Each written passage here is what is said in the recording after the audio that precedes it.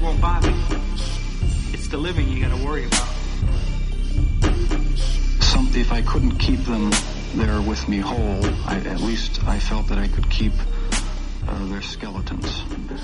Let's do a podcast. What's that? I don't know. I haven't done it in such a long time. This is a podcast. This is the Bad Taste Crimecast. Yes. Yeah. Welcome to the Bad Taste Crimecast. We're back. I'm Janelle. No, you're Janelle. Maybe I just wanted to be Janelle. I'm just Vicky. kidding. Then I'm Vicky. I'm Vicky. I'm Janelle. And we are back another week with some more crime-like stuff. Here we are again. Another Sunday. I actually had a request to bring the mimosas back. Somebody said, you guys are way fun on mimosas, so here we are again. I'm way brain dead on them. You know. I didn't even remember us introducing ourselves the last time. Yeah, that's true. I heard that and laughed a lot. I did too. Oh, man. Well, we have a very special episode for you guys this week. We have a guest on this week's episode that we will get to in a little bit. I say this every week, but I think this is going to be my favorite. It's going to be a great show. This is going to be my favorite episode. Yeah, it's going to be a great show, as per the usual. Yeah, because we're amazing. I don't know. We're doing new stuff, like having people on. That's new. Gotta give the people what they want. They want not us, basically. They want guests. Exciting. Slightly less drunk. No. Slightly more drunk? Maybe. Yeah. That's what probably. I think. We do have a couple of things to talk about first before we get to that. I guess we'll start with news. Yeah, news sounds good. There were 3 really big things that happened. It'll be about 2 weeks when the podcast comes out. So the first that I want to talk about is there was a verdict in the Philando Castile case. Were you following that at all? A little. Yeah. So I definitely got into it a lot more, I think, right before the verdict came out, but there's a podcast called 74 Seconds that actually was following the trial and kind of does this overview of what happened and followed the trial when the verdict came out. For those that don't know, the shooting of Philando Castile happened in St. Paul, Minnesota by Geronimo Yanez, and Geronimo Yanez is a police officer, pulled him over in a traffic stop, and he was shot 5 times. I think the officer shot 7 and he was shot 5 times. The video footage is pretty... Did you watch it? I watched just released that, like the actual shooting and then the video footage in the back of the squad car of they were wife or dating? I forget. It was his girlfriend and daughter. And the child, Yeah. Which is just... There's a part in that where you hear, because that would have been from his girlfriend's Facebook live video, I believe. And there's a part where you just hear his daughter, like, it's okay, Mom, like, I'm here, just trying to, like, console the mother, and it's heartbreaking. The child told her that she didn't want her to get shot, too. Yeah. And that was the point where I was like, I can't even watch this anymore, like... Yeah. It's too much. It's overwhelming. Geronimo Yanez was found not guilty of second-degree manslaughter and was acquitted of 2 counts of intentional discharge of a firearm that endangers safety. And there is, this is definitely like a point of contention out there right now. There are some racial aspects to it. I've actually heard that a lot of gun owners are really upset because...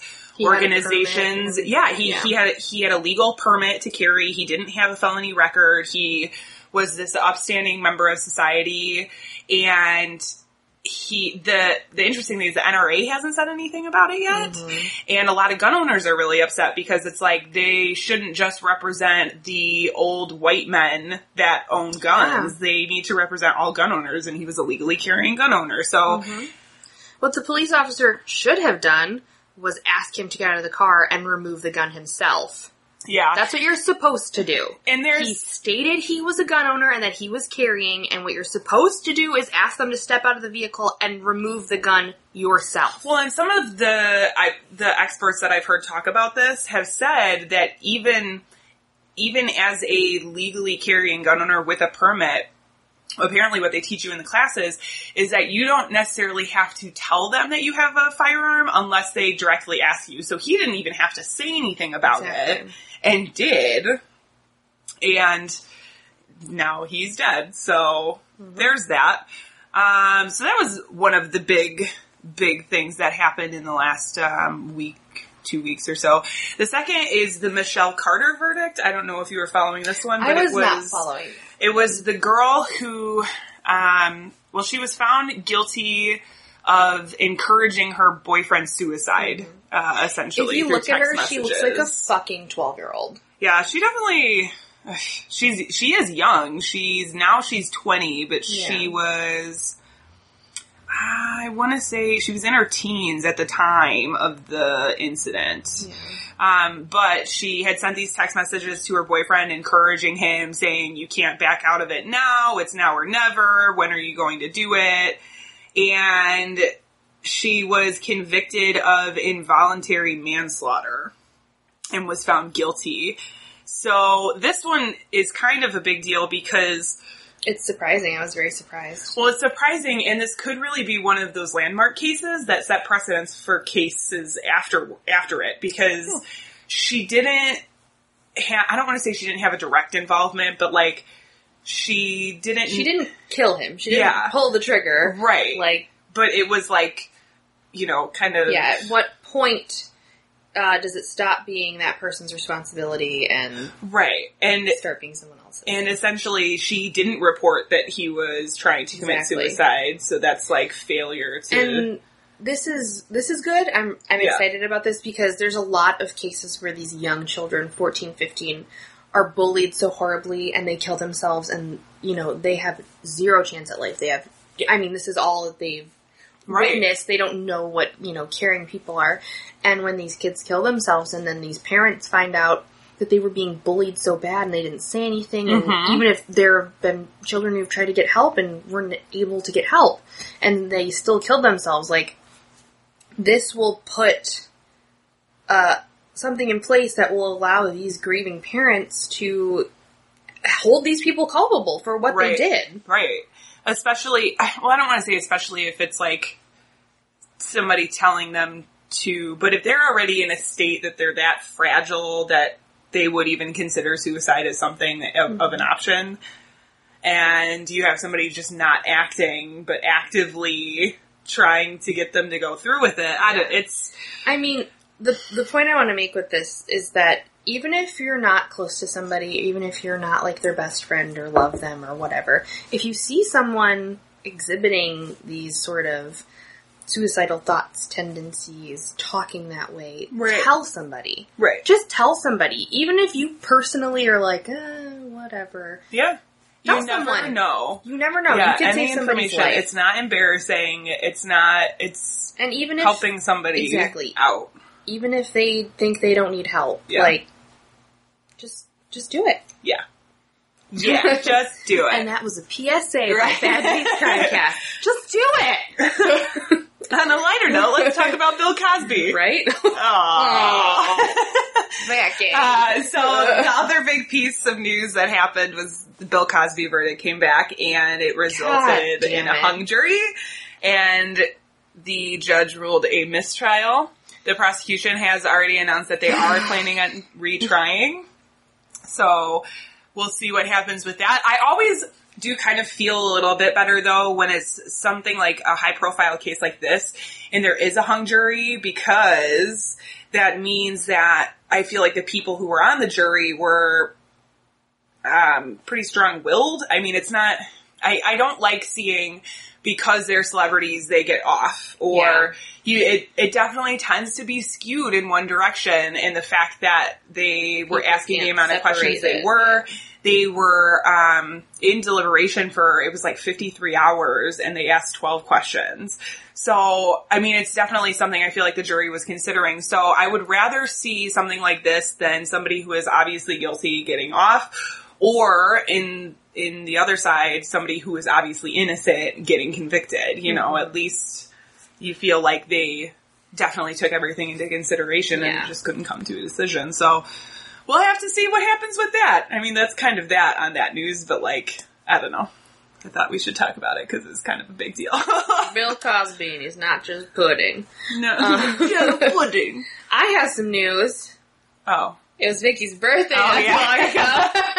Yeah, it was my birthday. So I got her a present, and I'm gonna make her open it, and I want to hear gasps when I play She this showed back. up and she said, you have to open this on air, so... You have to wait for it. There's a card. I'm going to describe it to you as I open it. Yeah. Since you obviously are not watching, but You're I'm not opening gonna a see card this. right now.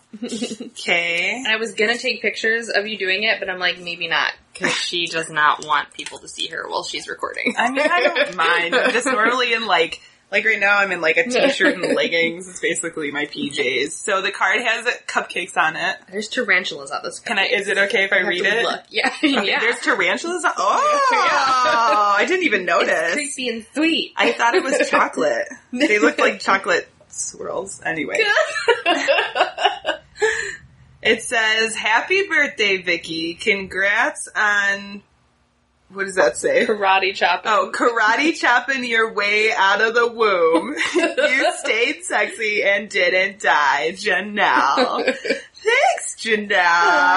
I don't know if I actually karate chopped out of the womb. That would make it much Let more me believe exciting. what I We'll want. have to ask my mom, I guess. How much I think I was a C-section baby, to be honest. Does that count as karate chopping? The wrapping paper is cats, by the way, with hats and monocles and sunglasses and bows. I kind of love this wrapping paper. I just want to. I'm going to be that old lady that I'm going to save this wrapping paper. You can save the tape and use it again. Every time I cut squares off, I'm like, let me save this. I can use it for something. And then I just have tiny squares everywhere. It's a tote bag that says, "You go, ghoul," like Ghoul. That's so cute.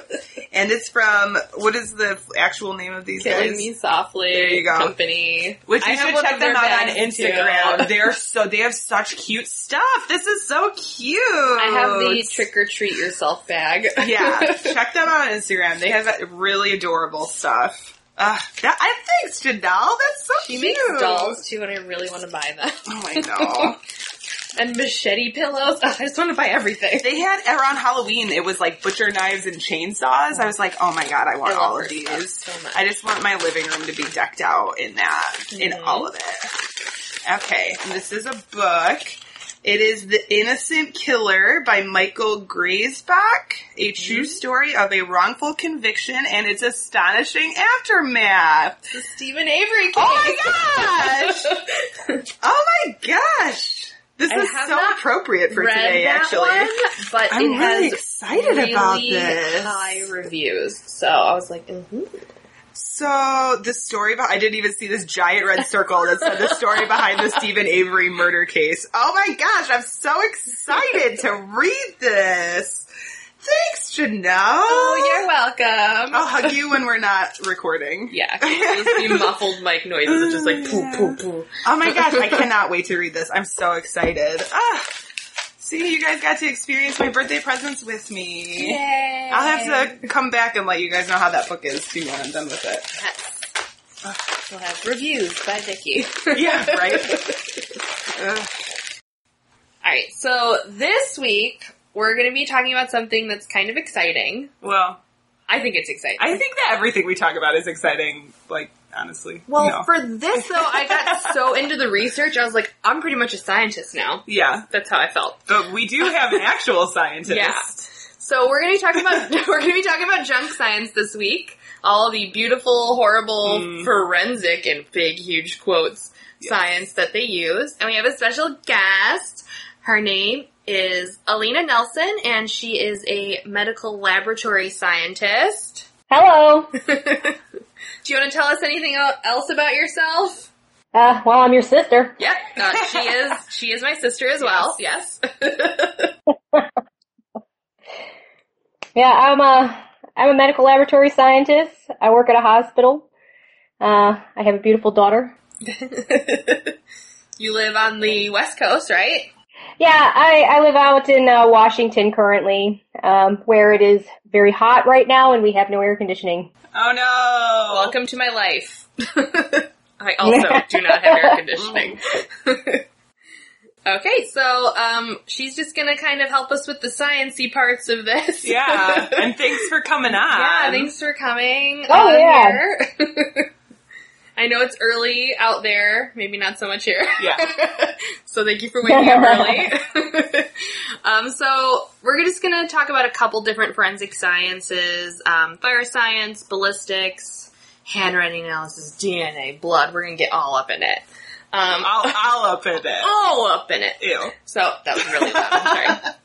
So what kind of got me into this subject is there was actually an article that Rolling Stone had just put out, kind of talking about how the government and Jeff Sessions in particular is going to reevaluate the Obama administration's efforts to kind of pull back forensic sciences and have them sort of reevaluated and establish better methodologies and kind of go into creating a committee to kind of reevaluate how we use forensic sciences, because there's been so many cases as of late where, people have been jailed, put to death, and the science that they used to put these people in jail was wrong. Yeah.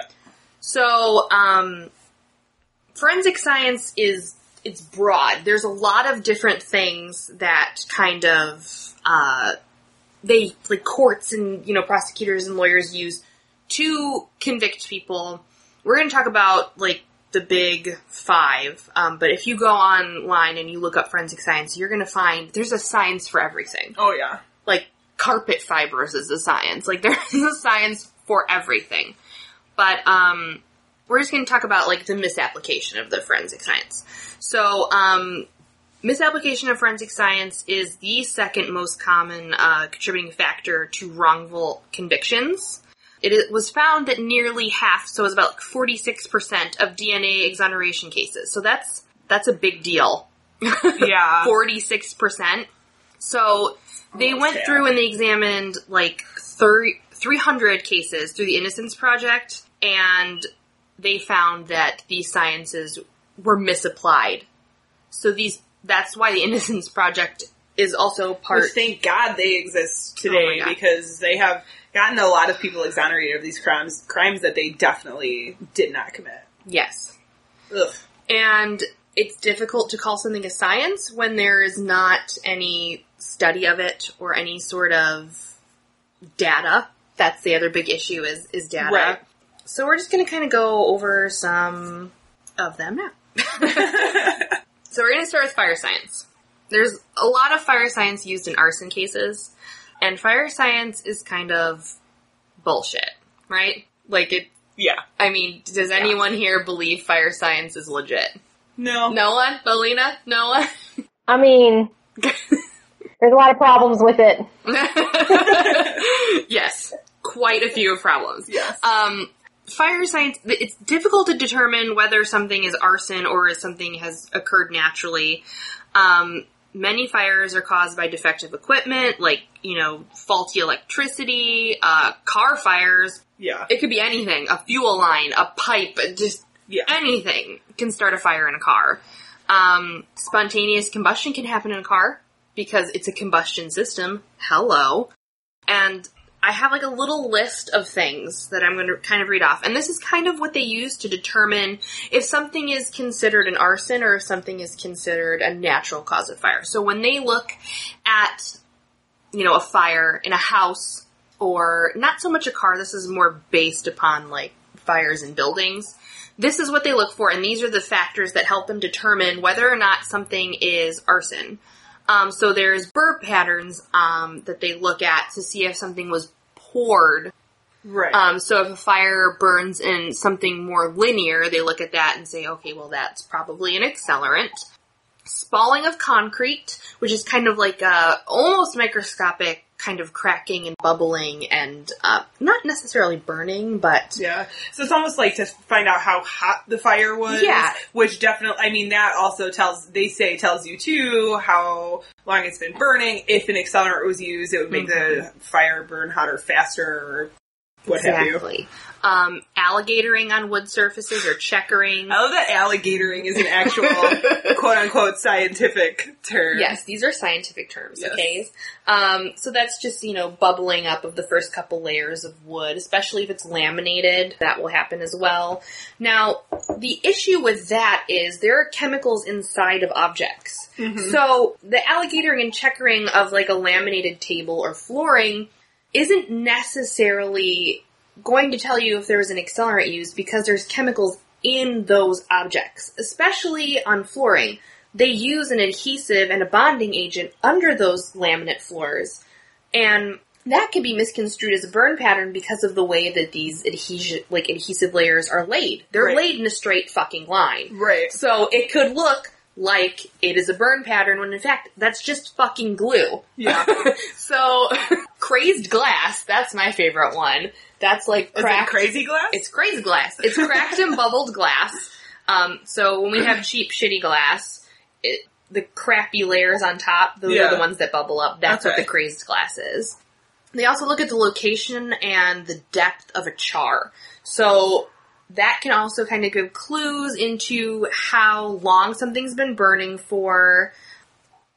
That's generally what they use it for. But the depth of a char, that just sounds like a terrible band name. Depth of char. Depth of char. We're depth of char. We're here to rock your socks off. It reminds me of I don't know, just like a stupid 80s metal band.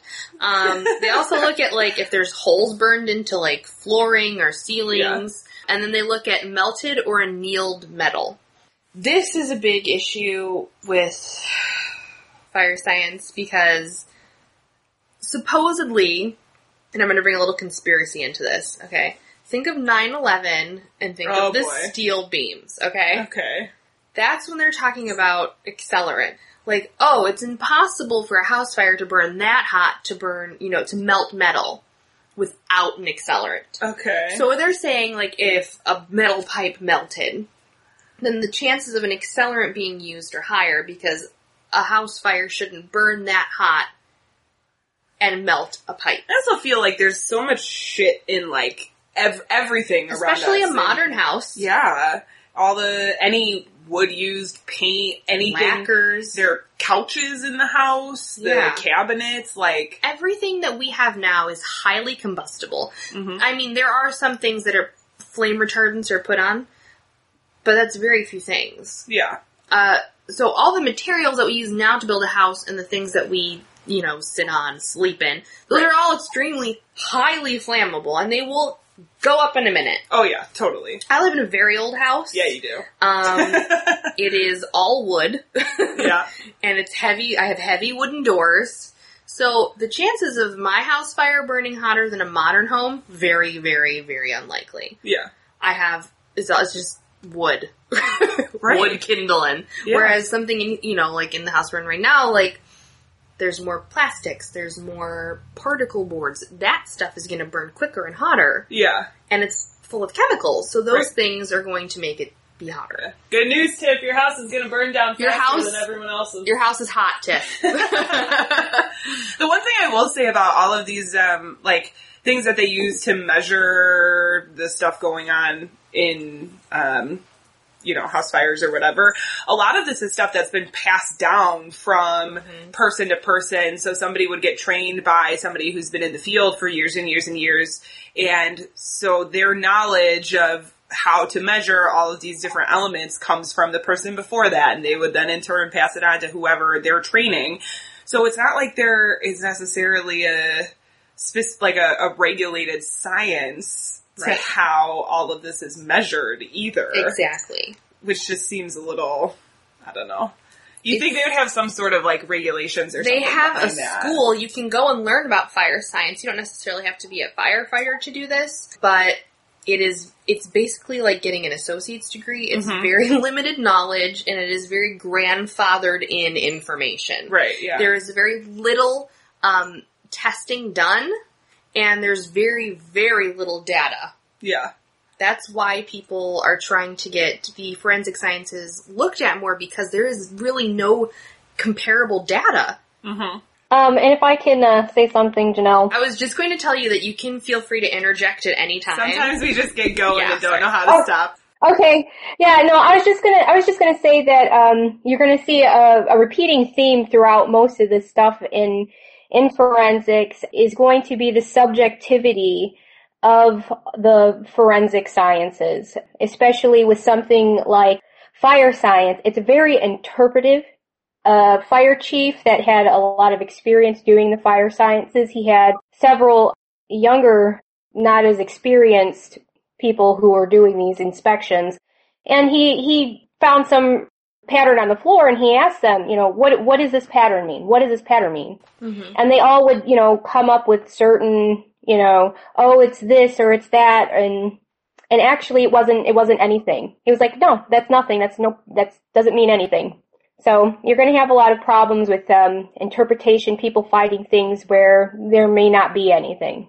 Yeah, it's extremely, extremely subjective. Yes, yeah, absolutely.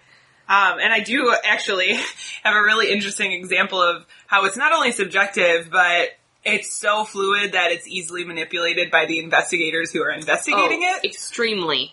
This was the case for Christine Bunch. She was convicted by a jury in 1996 of setting fire to her home in Indiana that actually killed her 3-year-old son. She, at the time, received concurrent sentences of 50 years for arson and 60 years for murder, but she had no prior criminal history, she had no arrest record, she had no psychiatric history, anything.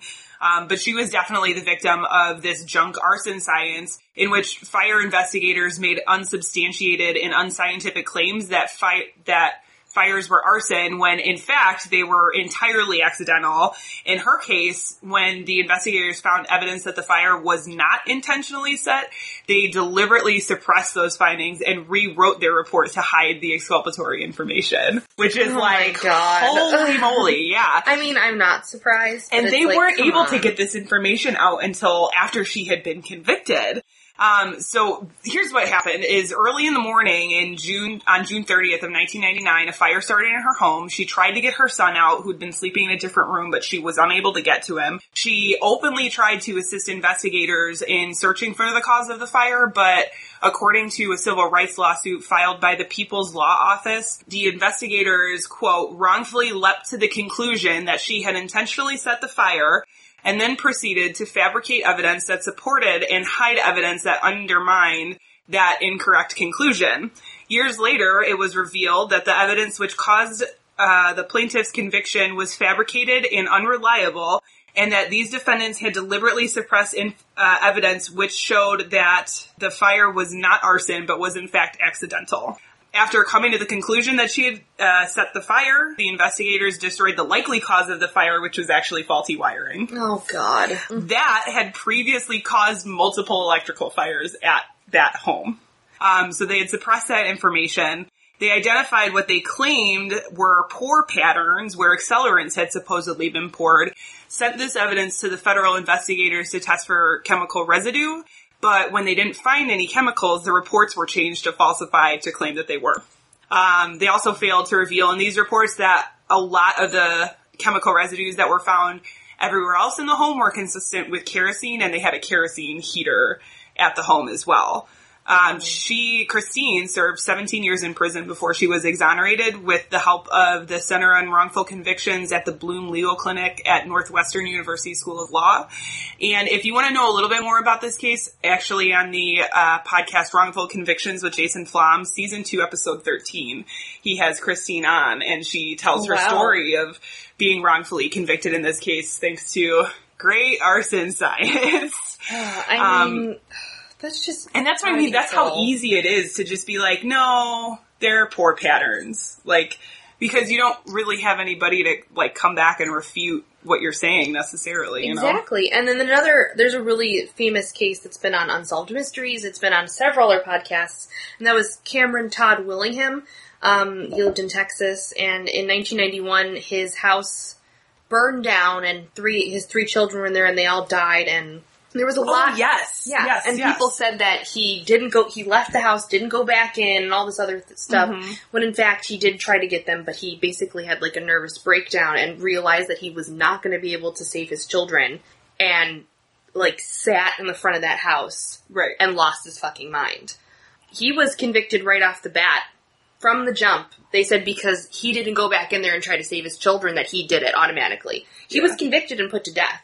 Yeah. And then, I want to say it was about 10 years later or so, Dr. Gerald Hurst reopened the case to examine it for a paper that he was doing, and he found that the fire was absolutely not arson. And he is one of the top leading arson scientists in the United States.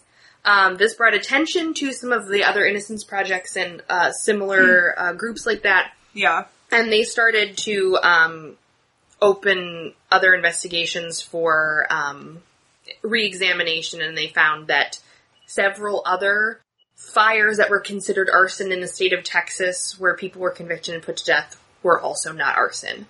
And the state of Texas refuses to come forward and say that they fucked up. Mm-hmm. And that they put several people to death for this. So, I mean, it's crazy. It's mind-blowing. There was a case in Ohio where someone was convicted because they said that there were poor patterns, and the person who did the investigation had only been in fire science training for 6 fucking days. Oh my god. 6 days? And you're already giving testimony? What? Jesus. Ugh. I'm going to put up some articles on our website about fire science so you can kind of investigate it further. We're just going to briefly touch on most of these. Yeah. And really talk about DNA, because that's the big one that people are... DNA covers a really... It's a really broad... It's broad and it's crazy. Yeah. So the next one we're going to talk about is handwriting analysis. Oh, fucking handwriting analysis. When I was researching this, I wanted to punch everything. Because I was like, how the fuck is this let me just put giant quotes on it, science? How is people writing science? Well, and this is definitely one of those things that falls under the category of a visual science. Yes, this is the most subjective of them all. And they talk about that a lot too, and we'll talk about this later, I'm sure, with things like hair and bite patterns, like those visual sciences, and even fire science, where you're looking at burn patterns. It's not like you can necessarily measure something down to, It kind of reminds me of, I don't know if you remember in the 90s, those like weird, like the 3D things where you have to kind of go cross-eyed that you tried to find an object in. That's what fucking forensic science is to me. It's like, let me stare at this cross-eyed until something jumps out at me. That's not how that works. Yeah. So, just to kind of, in case you wondered what handwriting analysis is, let me just break this down for you. So, handwriting analysis examines paper type, composition, ink origin, the composition of the ink. They take different samples of a person's handwriting, and they line them all up, and they kind of just subjectively look at it. So, this is one of the sciences that is actually, people are reevaluating and considering kind of dismissing it from being evidence. Yeah. I mean, only until recently people started getting trained in it. So, right. They were just taking people and being like, can you compare these? And it wasn't even people who had any sort of degree in this or anything like that. Yeah. It's just basically people who have self-proclaimed themselves as handwriting analysis experts. Yeah. I just don't understand. Like, there's no peer review process of this. There's no data. There's not a book. There's no general context that they get this stuff from. It's just all guessing. Well, and I think handwriting, along with some of these other things, I don't think that it's not necessarily useless when it comes to investigating crimes. I think there are things that you can gain from looking at some of these patterns that you would see, but you can't push the science past what it's able to do. Like in this case, there's things like testing the ink composition and the paper composition. Like that I get. That I'm like, yeah, that makes sense. Because if you can match it to something at a crime scene or... Right, you can find out who wrote a ransom note or, if this person lived there. It just... Right. It becomes an issue when you're taking all of these different samples of handwriting and saying, oh, well, it can't be this person because they always write like this. People's handwriting changes throughout their life from moment to moment. My handwriting, I was in a car accident and my hand was smashed. And my handwriting is completely different. Really? Completely different. It looks nuts. And you'd think it'd be like riding a bike. You would just go back to writing how you normally would. Because I have pain in my hand still, so it's hard for me to write certain ways, so I had to adjust my hand to be able to hold a pen or a pencil comfortably, and my handwriting has changed. Right. The results of, like, a handwriting comparison are not always accepted as evidence in court cases.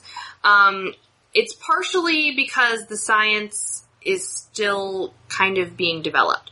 So what they're trying to do is kind of get more stringent and have more data to sort of back it up, because there's no reliable error rate in handwriting analysis. There's no system. So there is a loose system. It's called Forensic Information Systems of Handwriting. This is what they use to become handwriting analysis. It's kind of like, to put it in terms that people can understand, it's kind of like a Grey's Anatomy, or not the TV show, the medical book. Yeah. It's kind of like a Grey's Anatomy book for handwriting experts, but it's something that anyone can buy. You don't have to go to college to get it. You can just fucking pick it up at a bookstore, read it, and then you're a handwriting analysis expert. So, I should become a handwriting analysis expert. But the book basically kind of teaches you, like, comparisons between uppercase and lowercase letters. How taking drugs, being tired or sick can affect your handwriting. And it just, that's it. It's just like, oh. So I'd be really curious to know if they have a guide that's like, if you're on this drug, this is what your handwriting does. If you're on this drug, this is what your handwriting will do, or how it'll change. It also explains, like, what's a good exemplar and what's a bad exemplar. So that's basically, like, examples. Yeah.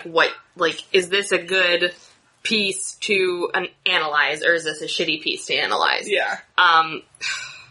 I feel like they should be analyzing multiple examples, not just, oh, here, I found this example and I'm going to use this to compare your handwriting. Exactly. They generally use 1 to 2 pieces when they're, Oh, that's it? Yeah. Oh, no, I would think you'd need way more than just 1 or 2. Yeah, it's not a lot. So, like, an example that I would have is the John Benet Ramsey case, the fucking ransom letter in that.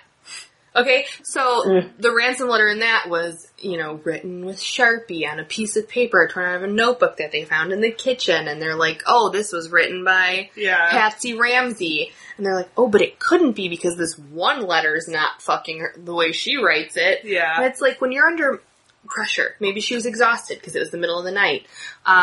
Maybe she was shook up because maybe she didn't kill her child, but her husband did, So you have fear. You have tiredness. Yeah. All of these things can change the way you write something. I know when I write a note fast, it looks way different than when I write something slow and methodical. Yeah. You can also consciously change your handwriting. Right.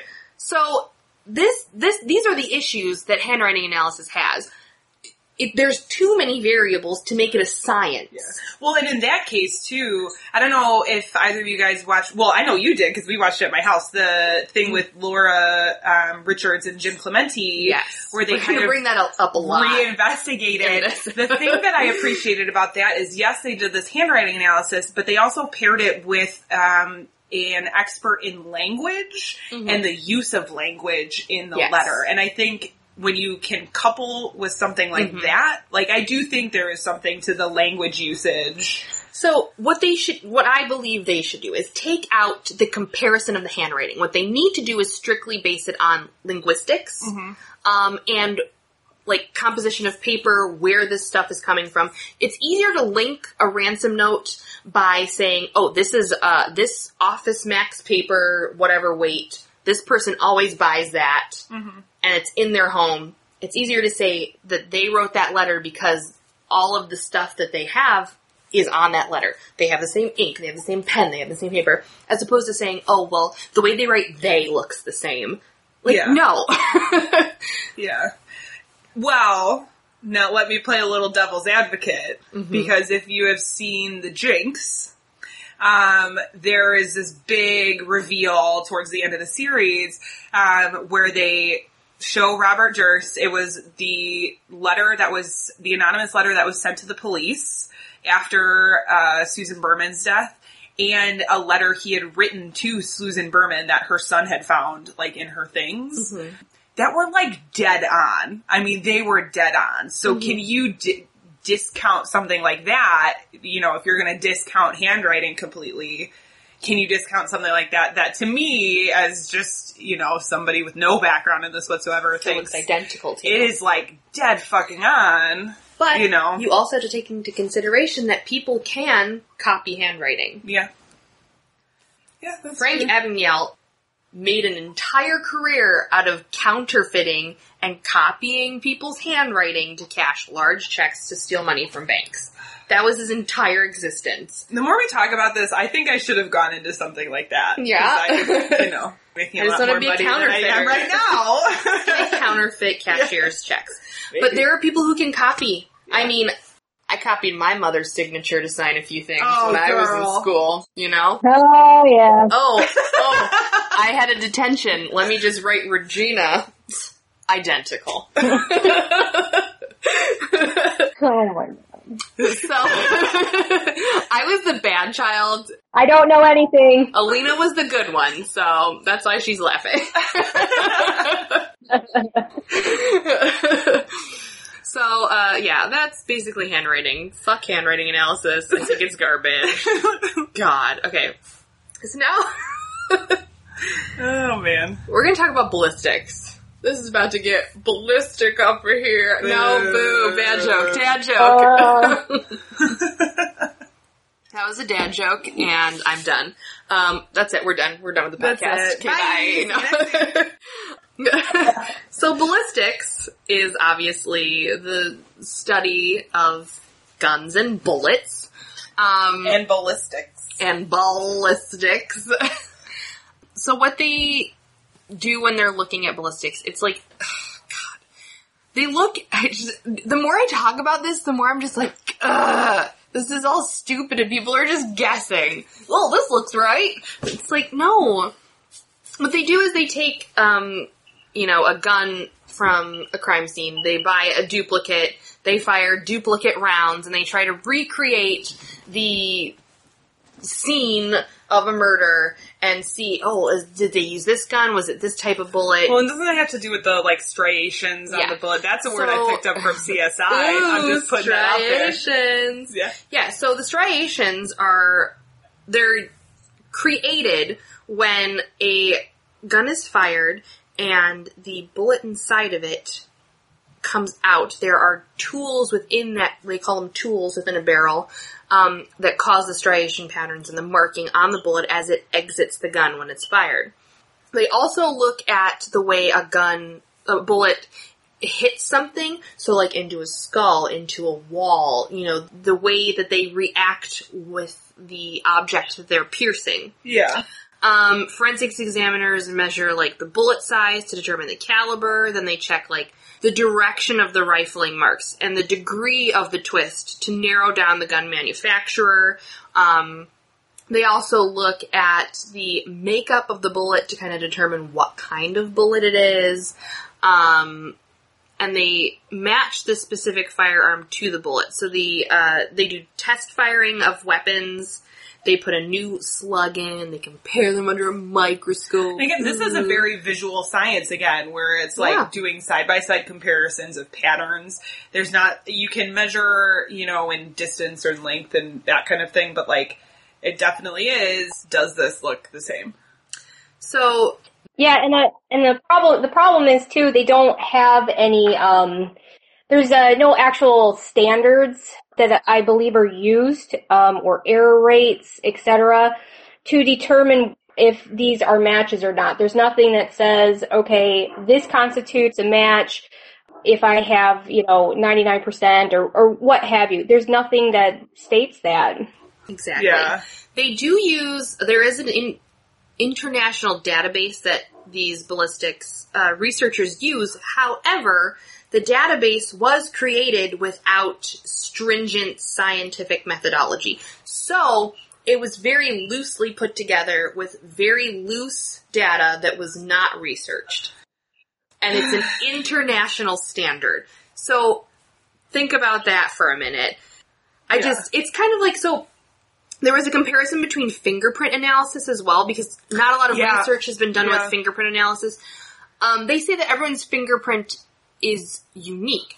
However, the pressure at which you touch something and whatever is on your hands can affect the way that your fingerprint is presented. Okay. So, like, say the pounds per square inch when you push on something. Oh. Okay. It can actually get rid of some of the lines within your fingerprint. Yeah. So the same sort of thing occurs when you're shooting a gun. So the way that the bullet exits is not going to be exactly the same in every single shot you make, because nothing is identical. You can have an entire case of bullets, and they're still going to exit that gun differently. Right. Because we're humans. We error a lot. Even though these are made by machines, there's still that slight variation in everything, whether it be a microscopic, tiny centimeter difference. Well, and there's even things out there, now this might sound a little out there, but... We are out there. I know. Well, I was watching one of those, it was like the underground, like, super bad people shows where everybody's wearing, like Drugs, Inc.? Yeah, it was something like that. It's one of those where everyone wears, like, the bandanas over their faces, or they're all wearing masks or whatever the whole time they're on. Yes. They were talking about illegal gun trade, and there is a way for them to make it so the barrels are untraceable, so that you don't get a trace of anything on the bullets. Exactly. You know, so that's always a possibility too, that there is nothing to compare it to, because you're not getting anything off of what's coming out of the gun. And you can, I mean, I've seen plenty of, like, forensic ID shows, where they'll go into a setting, they'll take, maybe the exact gun that was used at a crime scene, and, the same type of bullet from the same lot number that they found, and they will shoot it into a fucking barrel. And they're like, okay, this is our test, this is what we compare it to. I'm sorry, what? You're gonna shoot it into a barrel inside of a controlled lab, and you're going to compare it to what was shot in, maybe, say, outside in a park into a fucking tree? Yeah. Like, those are not comparable. Yeah. It does not make sense to me why this is used in a court of law to determine something. It's nonsense. Well, and then, I mean, that gets into a lot of misuse of quote-unquote expert testimony. Exactly. It's like saying Mythbusters is the fucking word of law. Well, and the standards for what actually constitutes who is an expert and who is not, I mean, they're so loose on, like, if you can go to a court of law and say, I am an expert in, you know, this field. Right, because there's not, I mean, you can go get a degree in something, but that doesn't mean necessarily that what you were taught is the word, is true. Right. So they use that international database, and then the ATF has a National Integrated Ballistics Information Network. That's also something that they use. Again, this is just something that was put together by the ATF based upon their findings and the use of that international standard program. But lab techs rely more on visual inspections to make the final call, as opposed to using these programs. So again, that's another layer of subjectivity. So I wonder, do you ever wonder if these people who are doing these forensic investigations are subject to, like, say, routine eye exams? Yeah. And if your eyes have to be held to a certain standard? I would think so. I mean, I even have to have an eye exam. To a certain extent, it's more, color. For being a medical technologist, so I would think that they would have to, but who knows? I mean, you want to know how good somebody's eyes are if they're if that's if what they're using. Solely relied on that's looking. Their tool, yeah. So there has actually been a couple police departments, Detroit in particular. They were audited a couple of years ago, and their crime lab was shut down because they found there was a 10% error rate in their ballistics identification. That's really high. That is really I know 10% doesn't sound high, but for a scientific like review of something, 10% is too high for an error rate. Yeah. So I'm just going to mention a case that I found interesting when I was researching this. Anthony Ray Hinton, he's a death row inmate in Alabama. He was actually exonerated and released last April. He was convicted for the murder of 2 restaurant managers during a string of robberies, and those string of robberies were determined based upon ballistic evidence. So, a gun was found at his home, and it was linked to bullets found at 3 robbery locations. So, they sentenced him, and he died in jail. But, in 2014, the Supreme Court called for a new trial because there was new evidence and people were pushing and saying that, you know, he was innocent, and because he died in jail, he wasn't able to appeal or anything. Mm-hmm. So, like, a similar group to the Innocence Project took up the case and pushed it all the way to the Supreme Court. And they found that the bullets found at the crime scene did not match each other. Oh. And did not match his gun. So, the examiners concluded that the previous ballistics results were botched and that Hinton... Well, he was supposed to be killed, and he was set free. There was so many people sitting on death row. Yeah, he was set free, right? Why did I think he was killed? Oh, I'm mixing 2 people together. Yeah. Because there was another case I looked You at. might have said that he died in prison, because I think... I was thinking of someone else. Okay. Hinton died in prison, but there was another guy, because I was talking about the Michigan in Detroit. There was a guy in Detroit who actually died in prison. No, Hinton did not die in prison. Hinton did not die in prison. The guy who was in Michigan died in prison, but he wasn't on death row. That's where I'm getting mixed up. Yeah. There's too many people. Which is terrifying. It's terrifying. Yeah. So Hinton was on death row, and he was going to be died, but he was released. Going to be died? He was going to be died. He was going to be killed and died. So he spent 30 years in prison. Jesus. Before he was exonerated. I know. And so think about that now. If I were to spend 30, I'd get out of prison when I am 57 is when I would get out of prison. Yeah. It's just, it goes to show, like, it's so subjective, and people are just like, I mean, I get lazy at my job sometimes, and I'm like, this is good enough. And I'm sure it happens in these labs. Yeah. I mean, the major component in all of these is human error. Yeah. Human error is the key to all of these fuck-ups. Yep. We're humans. We make mistakes. I just erred reading. Yeah. I was just reading to you and I fucked up. I'm sure error is human. Yeah, right. Okay? Yeah. So, yeah. Ballistics, it's like, take it with a grain of salt. Yeah, take for it sure. with a grain of salt. Ew. Come on. No. Well, then imagine too, in some of these facilities, they're not always separated. These forensics labs are not always separated from the police or the investigators. So not only are you, likely to err just being a human, but on top of it, imagine having somebody like breathing down your back. We've got somebody in custody. We need this. This is the person. There was a 6-year-old that was, shot or, raped or what have you. And that's going to put even more pressure to pull out your results faster, which is you're more likely to have less accurate results that way. Well, and I wonder if that explains, too, why a lot of the error seems to go in the favor of, the police or the prosecution or the state's attorney or... Exactly. Yeah.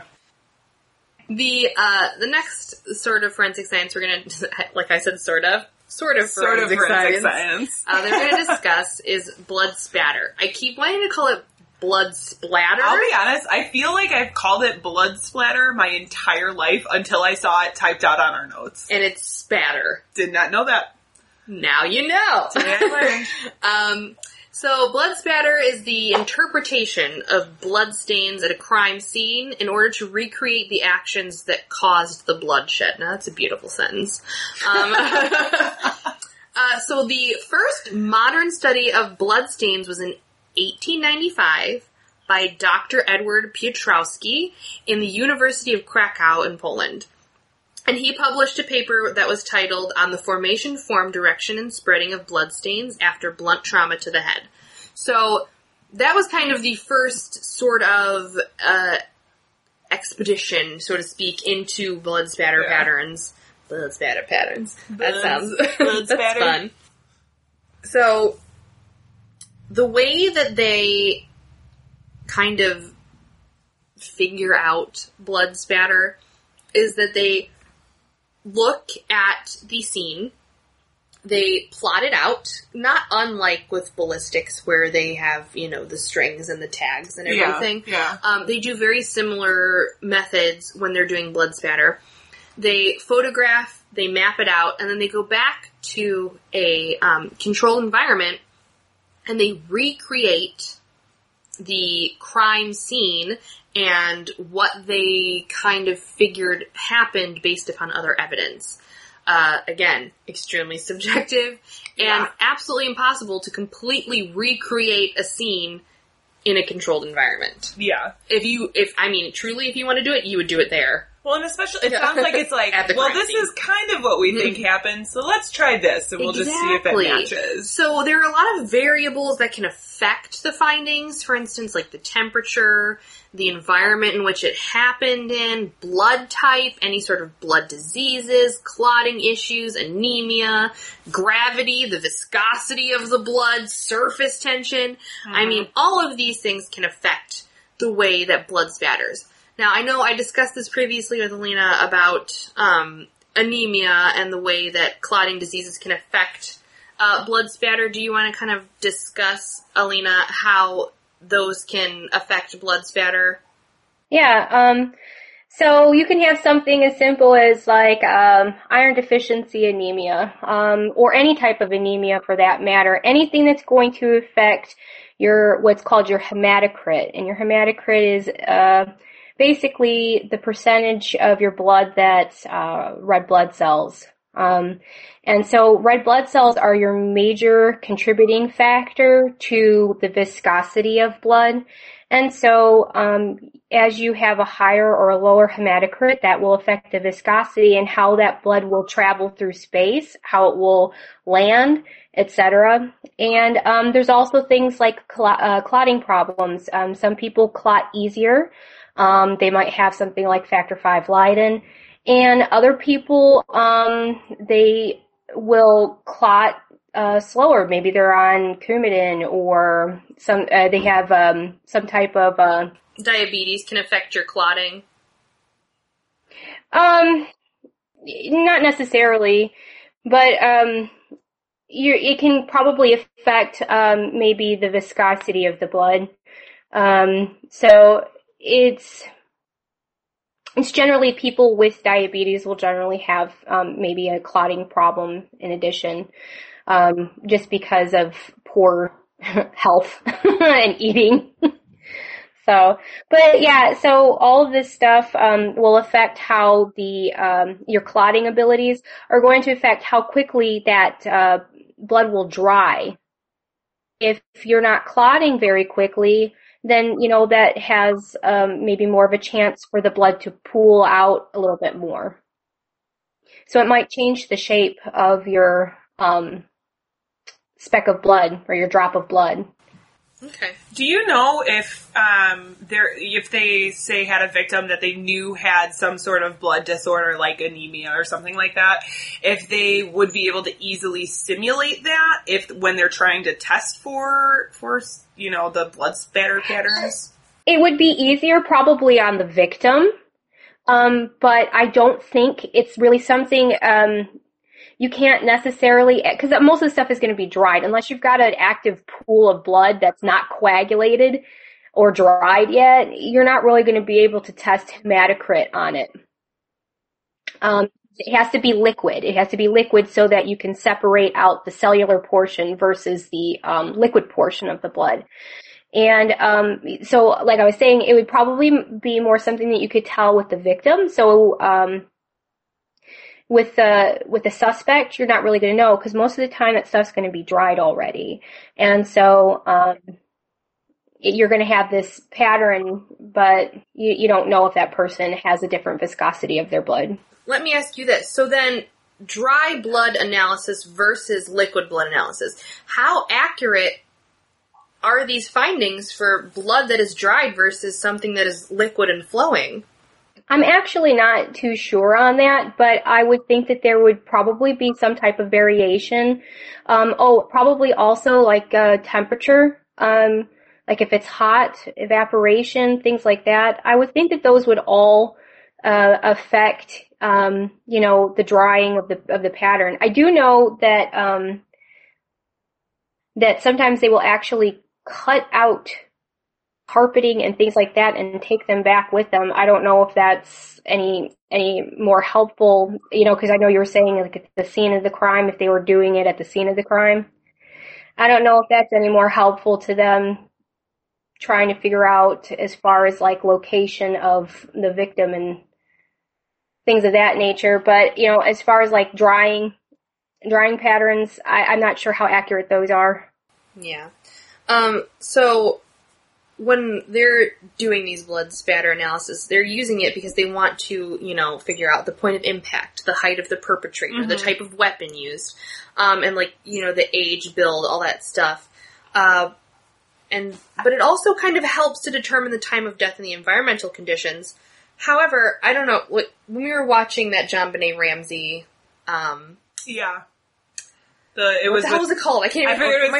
It was with Laura Richards and Jim now. Clemente. It was on CBS. Yes, Yeah. I'm brain dead The right now. Case of JonBenet? Is that what it was? Finding Jean... Something like that. Something about JonBenet. I think about JonBenet with those two. They did a reenactment in it with a 10-year-old boy. Yeah. With like the mag light, with the right? mag light hitting... it was a pig's head. A pig's head with a fucking wig on. Yeah. To determine blood spatter. Now that sounds far-fetched and ridiculous, but quite literally, that is what they do in a lab setting to determine blunt force trauma. Yeah. That's like backyard science. It is. It is like backyard. It is like a Mythbuster. I'm going to keep bringing up Mythbusters and JonBenet Ramsey in this episode. It is like a Mythbusters. Oh, it's like, do Bic lighters explode in your car? They said no. Guess what? I had 2 fucking Bic lighters explode in my car. So you tell me, Mythbusters. Who knows? She's calling you out. She's calling you out. It's all open to interpretation. There are always variables that you cannot account for. Yeah. So, I mean, I love science and I love learning about it, but there is still parts that you can never ever test. Yeah. Yeah. So, I was reading an article about a man who used to work in a laboratory who tested blood work, and he was saying that in this article, I'll put it up too, it kind of goes into a story that the Texas Observer did about blood spatter and evidence. He stated that he has never seen a properly controlled scientific experiment conducted with a single independent variable and rigorous hypothesis testing done with blood spatter. He's never seen it. He's never seen a case of blood spatter analysis done where he can say without a doubt that it was rigorously tested and they adhered strictly to the scientific method. That's a person who worked in a lab. Jesus. So, if that tells you anything. Yeah. I mean, there is also there's an example that he used of Warren Hornick in Fort Worth, Texas. A lot of these are in Texas. Texas doesn't give a fuck. In 1995, and he was convicted pretty much solely based on blood spatter patterns. That's nuts. We'll put the article up from the Texas Observer, but the blood spatter testimony from the quote-unquote expert is the reason why he was convicted, and it was completely fucking wrong. Yeah. It was just made-up nonsense. Well, and again, this kind of comes down to what does it take to call yourself an expert in that field? I mean... So I don't think there's any standards. I don't think there's any standards as far as that's concerned.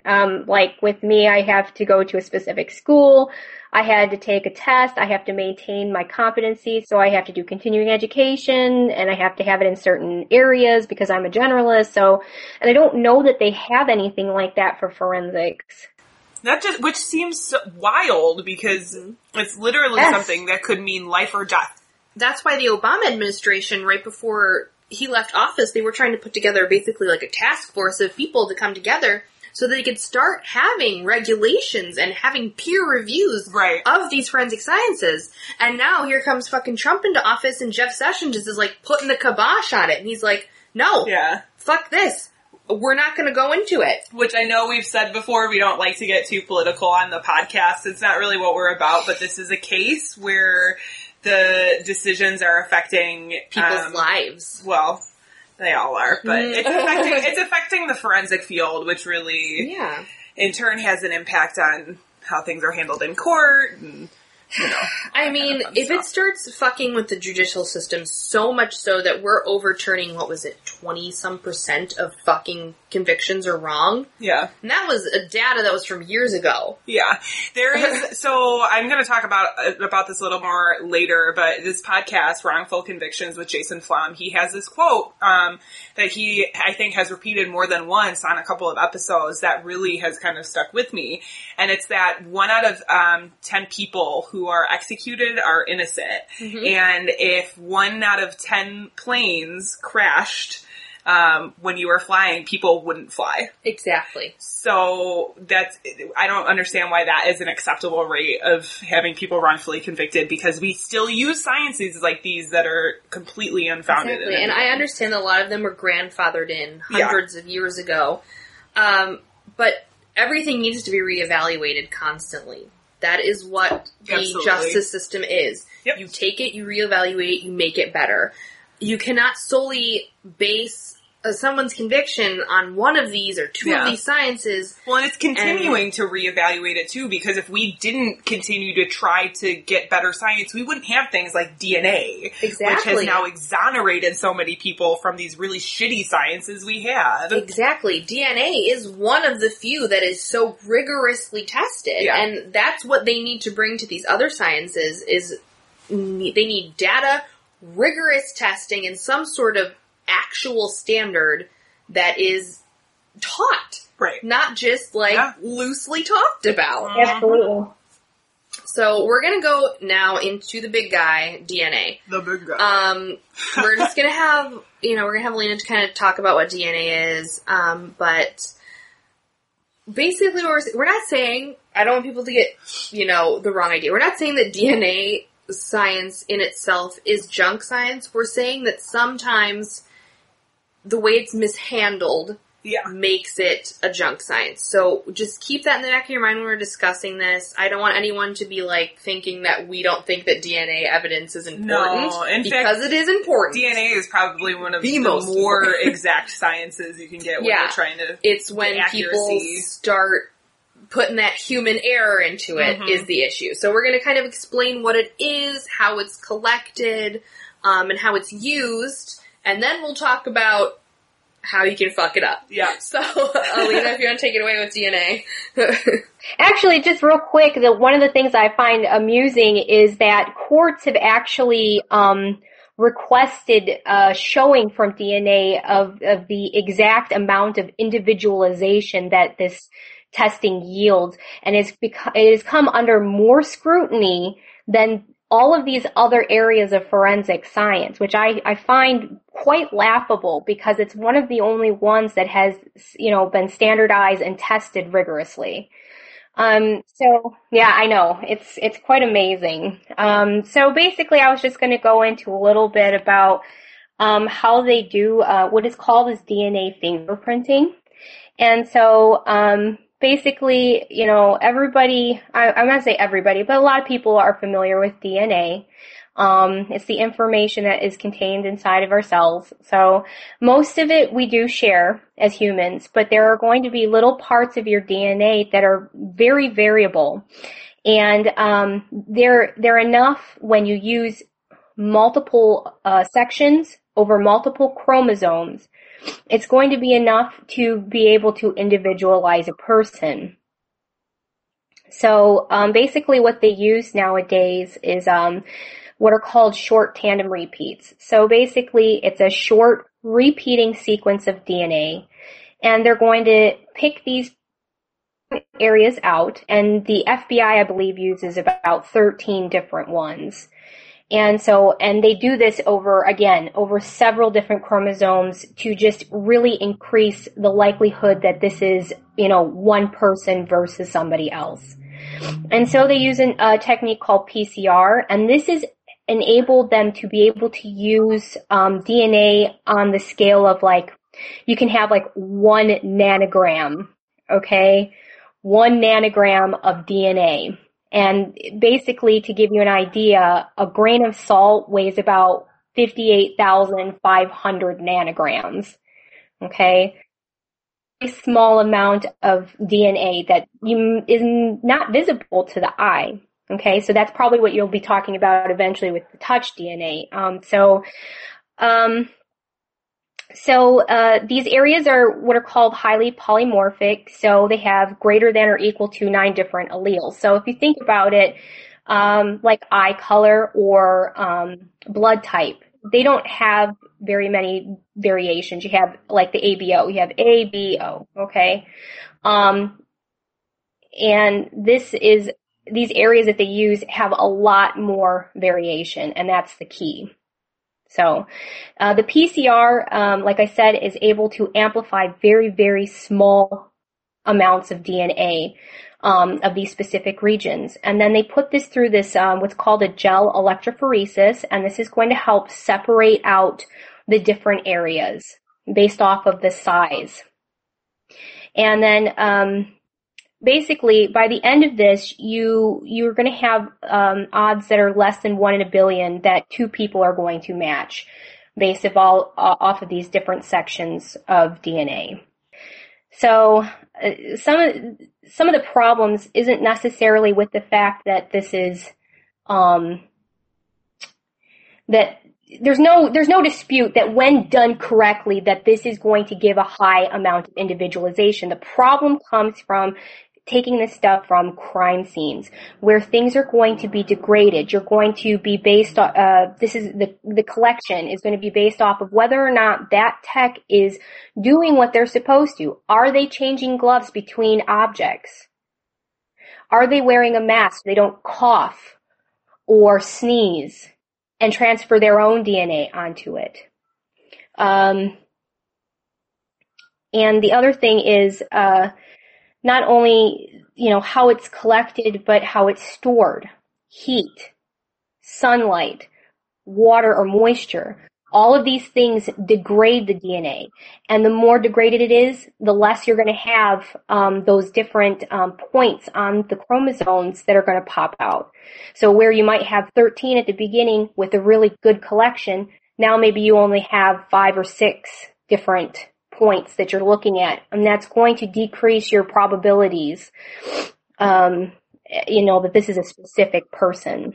So when someone is giving a testimony and they say a whatever point match, they're talking about the amount of individualization that they're finding?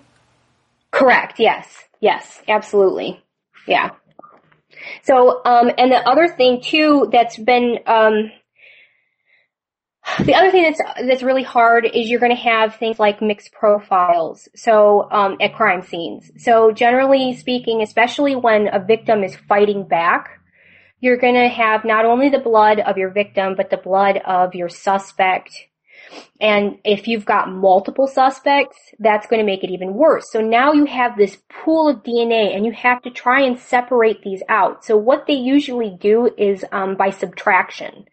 So they take the blood from the victim in a controlled setting, like a lab setting. And so they're going to take blood from the victim, they're going to take saliva from the victim, and they're going to make profiles.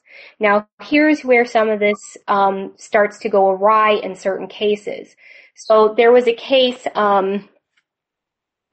was a teenage boy that was convicted of rape. And when they went back and they looked at this case, they found out that the tech who did the DNA analysis couldn't even get a single DNA profile from just the lab-controlled portion of it. So how was she then supposed to figure out from this mix, it was a vaginal specimen with two different semen and specimens in it. So how was she supposed to even get those DNA profiles from a mixed sample if she couldn't even get one from an actual lab-controlled sample? So this is where you're going to start to see your problems is, in tech interpretation and in their abilities as far as, how well they were trained. And error rates, contamination, this is another thing. We're using smaller and smaller amounts of DNA. So that's great. I can get this small amount of DNA and I can get a profile from it. The problem with that is that DNA is highly transferable. There was a study that showed that sperm cells from a single stain on a piece of clothing made their way onto every other item of clothing in that washer. Damn. Wow. There's other things too. People shed cells at different rates. Okay, so the last person who touched an object, that might not even be the strongest profile on that object. It could be somebody who had touched it like 10 days ago. Mm-hmm. I mean, there's a lot of different variables still with DNA, but again, when it's done correctly, it is a fantastic, very individualized way of convicting a felon. Yeah. And you talk about all that other contamination. It just made me think again of that John Bonet thing. In it, they literally it was a brand new package of girls' underwear, sealed, unopened, that they opened at the lab with gloves and everything on and tested it, and there was a couple of different DNA profiles on it. Oh yeah. Exactly, because there are people physically handling things in foreign countries. They seal these objects. They send them over here for sale. We buy them. There's already DNA on these things. There's DNA everywhere. Which is kind of gross if you think about it. Right. Every piece they're not wearing gloves when they're packaging something. Has someone else's DNA on it. So that's another issue too. Because that's what touch DNA is. It's literally someone just touching something. Yeah. And it's getting transferred on all of these things. Now that happens a lot with lab technicians who don't know what they're doing. As Alina mentioned before, you're supposed to change your gloves basically in between everything that you touch. That's not only the lab techs, but it's also transferring, you have a bunch of people in your house, right? So if you touch one object, that somebody who was just visiting your house, now it's maybe on the murder weapon or something. It's also to protect other people and that might have their DNA profiles in there. Correct. So there was a case not too recently, and I was trying to find the article for it. I did post it on our Facebook not too long ago. Okay. There was a lab technician who was purposefully cross-contaminating samples, and she had done this for 30 cases and convicted 30 people. It got 30 people convicted for crimes, and they were mostly sex crimes too. So that is just ridiculous. You also have to take into consideration not just people's incompetency, but maliciousness, people setting other people up. There was that serial killer that they thought might have been involved in the Stephen Avery case, who went around. He was the one who contaminated crime scenes with other people's DNA to get other people convicted. Well, and I've even heard stories of, say, a lab having a certain requirement for their lab techs to meet as far as I don't know which production rate, essentially, of how many tests you can get done. And there was somebody who was speeding up the tests, and she was getting this crazy rate of production way over everybody else. And they went back and looked, and a large majority of those tests were incorrect or, so messed up that they had to... I'm not sure if they still do this, but I believe that certain facilities were giving monetary compensation for anybody who had a DNA profile that ended in a conviction. Oh my gosh! Oh my god! That's kind of unbelievable, because that would definitely be incentive to purposefully fuck something up. Right? Exactly. Well, and especially when you're talking about a lot of the agencies who are doing this testing are, they're either related to the police department or to, there's not a lot of third parties. Yeah. And depending on where you're at, you know, there's jurisdictions that might say you can only get your DNA testing from X, Y, and Z. And if they happen to be a police department and a federal agency, you can't really get an independent agency in there to do it. Yeah, there's always corruption. There's always, the major factor in all of this is human error and just indecency, really, when it comes to things like that. But the one thing that I thought of when I was looking into DNA was the Amanda Knox case the bra clasp evidence.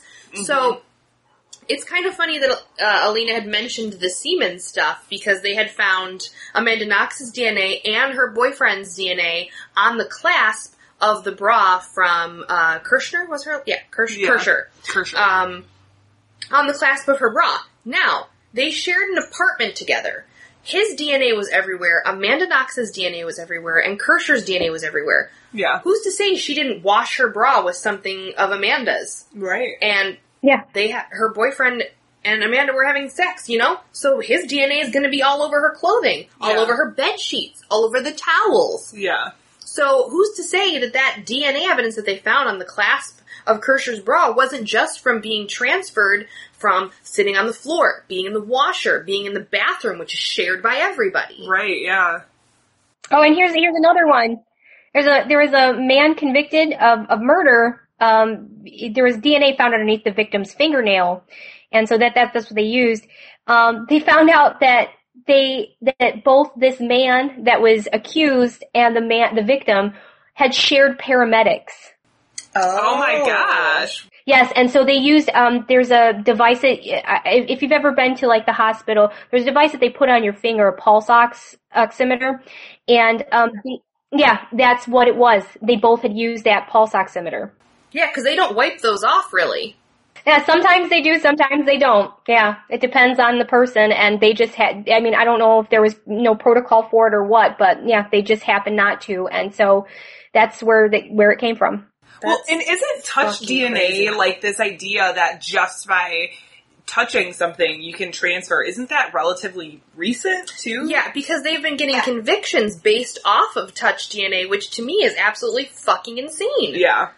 And usually the touch DNA is, like Alina said previously, extremely, extremely, extremely small samples. Like the smallest of the small samples that you could get. Yeah. So I know you had a case that you want to discuss, so let's get into that one. It's gonna change gears just a little bit, because kind of in this realm of DNA, you also have things like hair samples and bite samples, or like bite marks. I found this really great Washington Post article, actually, about,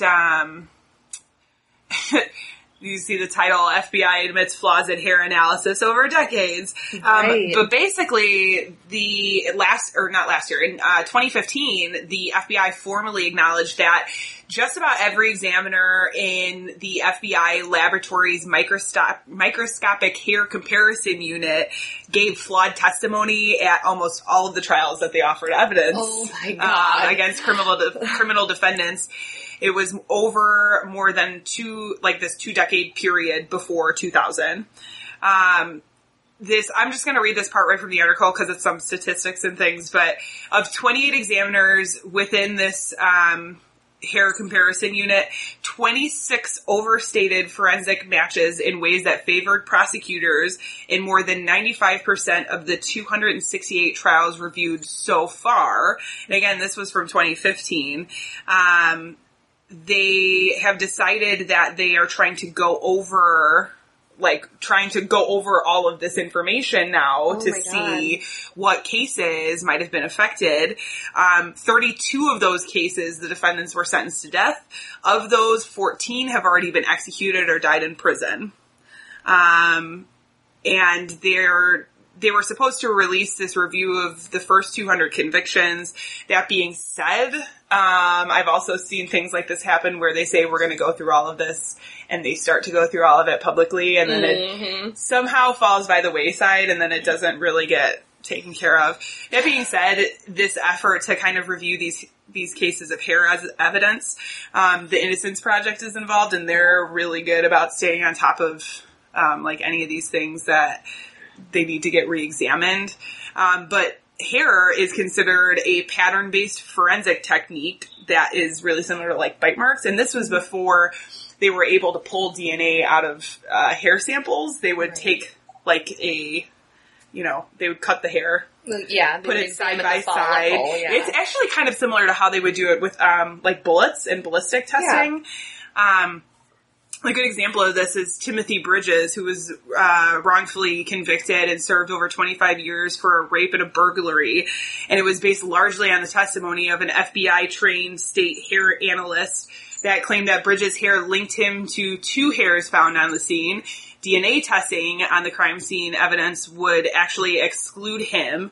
And his wrongful conviction case was one of the first to use this erroneous microscopic hair testimony from an FBI-trained state examiner. So his was actually one of the first ones after they found out all of this testimony was faulty, to be then exonerated of the crime because of DNA testing. So that is something that they need to get rid of, that hair testing, because I would be really interested for them to do a study where they take hair samples, like out of several different people, and they have these people compare these hair samples, but also do DNA, the DNA type evidence at the same time, and see how many of these people accurately pick out hairs compared to the DNA. This would be like obviously a controlled type of experiment that would be set up. I would just be interested in that and seeing how accurate they are. Alina, how difficult is it to pull DNA from a hair sample as opposed to saliva or blood? It's going to depend. It's going to depend. Like hair samples, you have to have the root, because that's, you have, it's all keratinized, the rest of the hair. So you're going to need to have, the root where you have active cells. You need the nucleus to get the DNA. As long as you have the root, and saliva is going to be a little bit different because unless you have, cells that have been shedded through the saliva, you're not going to get a DNA profile from it. But it's not very hard to get DNA profiles from anything really anymore, if you have a good sample. So just a fresh sample, something that has a nice amount of cells in it. Because like I said, you don't need that very much DNA anymore. Sure. Right. I mean, in the news too, a lot of backlog rape kits that have been sitting in, inside of police departments for 30 plus years, and they're trying to push people to finish what they've started and complete these rape kits and actually get the DNA evidence. Right. And they're running into these issues where they've been sitting for so long in uncontrolled environments where it's degrading the DNA so much so that they can't even pull DNA from it anymore. Yeah. And this is why, I mean, this kind of goes hand in hand with the forensic science type thing, because it's human error. You should have done your job. Right. You should have tested that DNA right away and gotten a profile. The problem is a lot of these places are understaffed. Yeah. And so the other problem is if you push people to finish these, then you're going to get more inaccurate results. So what they need to do is they need to be able to either move this to a private sector type thing, or they need to increase their budget. Yeah. Yeah. But I mean, to me, what that's saying is that your crime doesn't matter for us to figure out a way to proceed. Yeah. I mean, it's women. It's women who are getting the short end of the stick here because it's just a rape kit. Yeah. Yeah. Those kits can, I mean, not only do rapists rape, but they also murder. Yep. So these rape kits can help connect murders and serial killers and all these other things, and it's just it blows my mind that people don't give a shit enough to be like, We need to get this going. You know? Although to Alina's point, when we, a couple episodes we did on Cleveland, I talked about the Cleveland Strangler, and in one of his victims, there was a rape kit done, and for some reason it didn't get tested because they were so understaffed, and the amount of reports coming in for rapes and assaults were so high that the sex crimes division just didn't have the manpower to test how many it. people did they have? Like It was a handful? It was like less than 10. That was in like 2005, maybe? Yeah, so we're still, so that wasn't that long ago. Still as a society, we're struggling with getting these things done. And it's like, at what point is it more important to fucking get the DNA testing done? You know, there needs to be a reevaluation of how we process this stuff and how we collect evidence and how things are tested. We need to re-examine the way that we present these findings, and it just, the whole system needs a reevaluation. Yeah, I agree. Alright, well, Do you have any closing remarks, Alina? what are your closing arguments? Yeah. Oh no, the thing with forensics is they really do need to reevaluate it, like you were saying. There needs to be, more strict standards. There needs to be some type of standardization in these various different tests. Certain things, maybe they need to be thrown out, like hair comparison.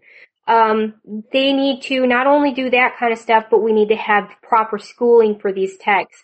We need to have, proficiency testing. So we know that these techs, when they put out these results, that they know that they are doing these results correctly. Better training.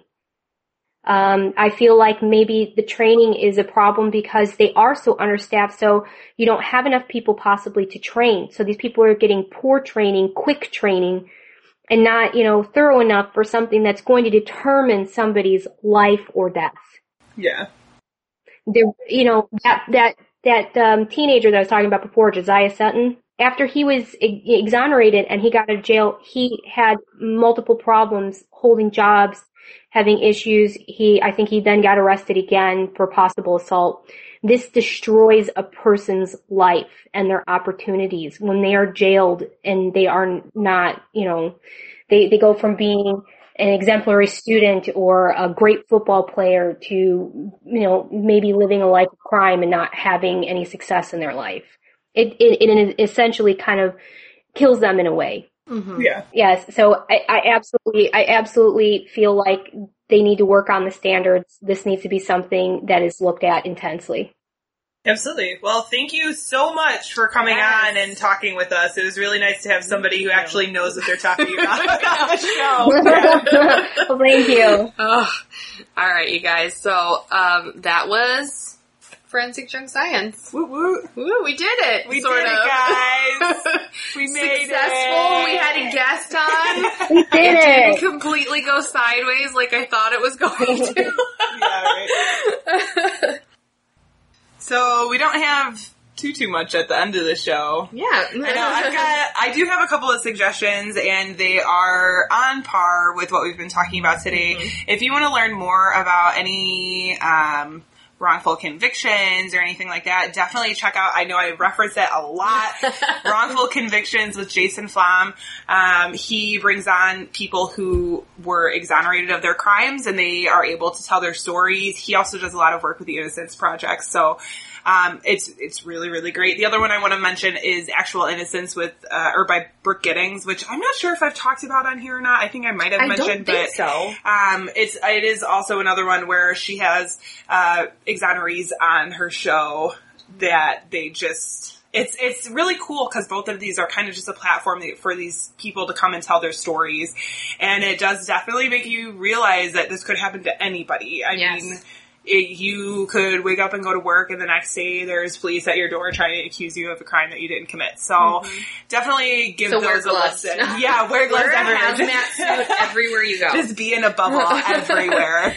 Yeah. Did you have any shout-outs this week? I do have a shout-out. I just, again, wanted to thank Alina, my sister. Thank you so much. It was really cool having somebody on. I was like, I know we just said should try to have a guest. And I was like, oh, my sister is like a nerd, and she can help us with DNA, because that's what she does all the time. And I know this format was a little bit different than what we normally do. Let us know what you think. Leave us a comment on iTunes, shoot us an email, anything. We'd love to hear what you think of it. Definitely hit us up on Twitter, BT Crimecast, our Gmail account, Facebook. Let us know. Yeah. Write us a review, too.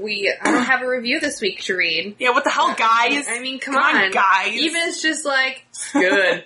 It's good. I'll read it on the air. Come on, don't you want me to, like, shout you out? Yeah, right. Don't you want to feel special for a hot minute on the internet? I mean, maybe. Maybe not. But I did want to shout out, our Twitter is always very active, and I'm very, very appreciative that the people on Twitter are so nice and generous, and they share us with their friends. In particular, Noelle, whose Twitter handle is YFAOFM, she has been tweeting, like, every time she's listening to our podcast, she has, like, a list. She's like, this is what's in my queue today. And, like, we have been on it almost every single week. She's going to be running out of episodes. I know. Pretty soon she's going to be like, just kidding, not on this week. But she's been so nice and including us, and I just wanted to shout her out and say thank you so much for listening. Noelle. Thanks for sharing it every time you do. We really appreciate it. For real. I mean, the more people you tell, the better. Yeah. And we want to have conversations with our followers, so please send us a tweet, any sort of message, Facebook, Gmail, whatever. Yeah.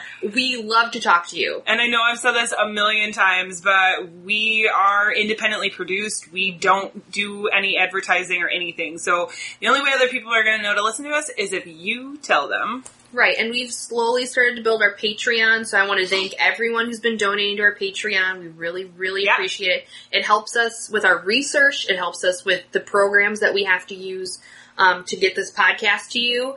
I did have people kind of ask us, well, I don't know Patreon, and I don't really feel comfortable. You can do one-time donation on PayPal. Yeah, so you can send us a one-time donation on PayPal. Which I'm going to get up on the website to make it easier to find. Yeah. That's on me. But you can send it, just put it in our Gmail, and it will send it to us. If you just want to send us a few dollars, because you don't want to commit to a Patreon, that's fine.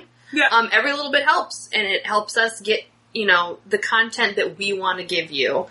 So yeah. I want to give it to you so bad. We want to give you that content. Give you that content. Sorry, this just got real weird. We're talking about to take it there. DNA. Yeah, and giving you that content. Giving you the content. On that note, yes. That's been our show. This is the Bad Taste Crimecast. I'm Vicky. I'm Janelle. And we will see you guys in 2 weeks. Yay. Adios. Bye, guys. Bye. Hillside strangler has murdered 10 young women and left their bodies on the hillsides along the highway.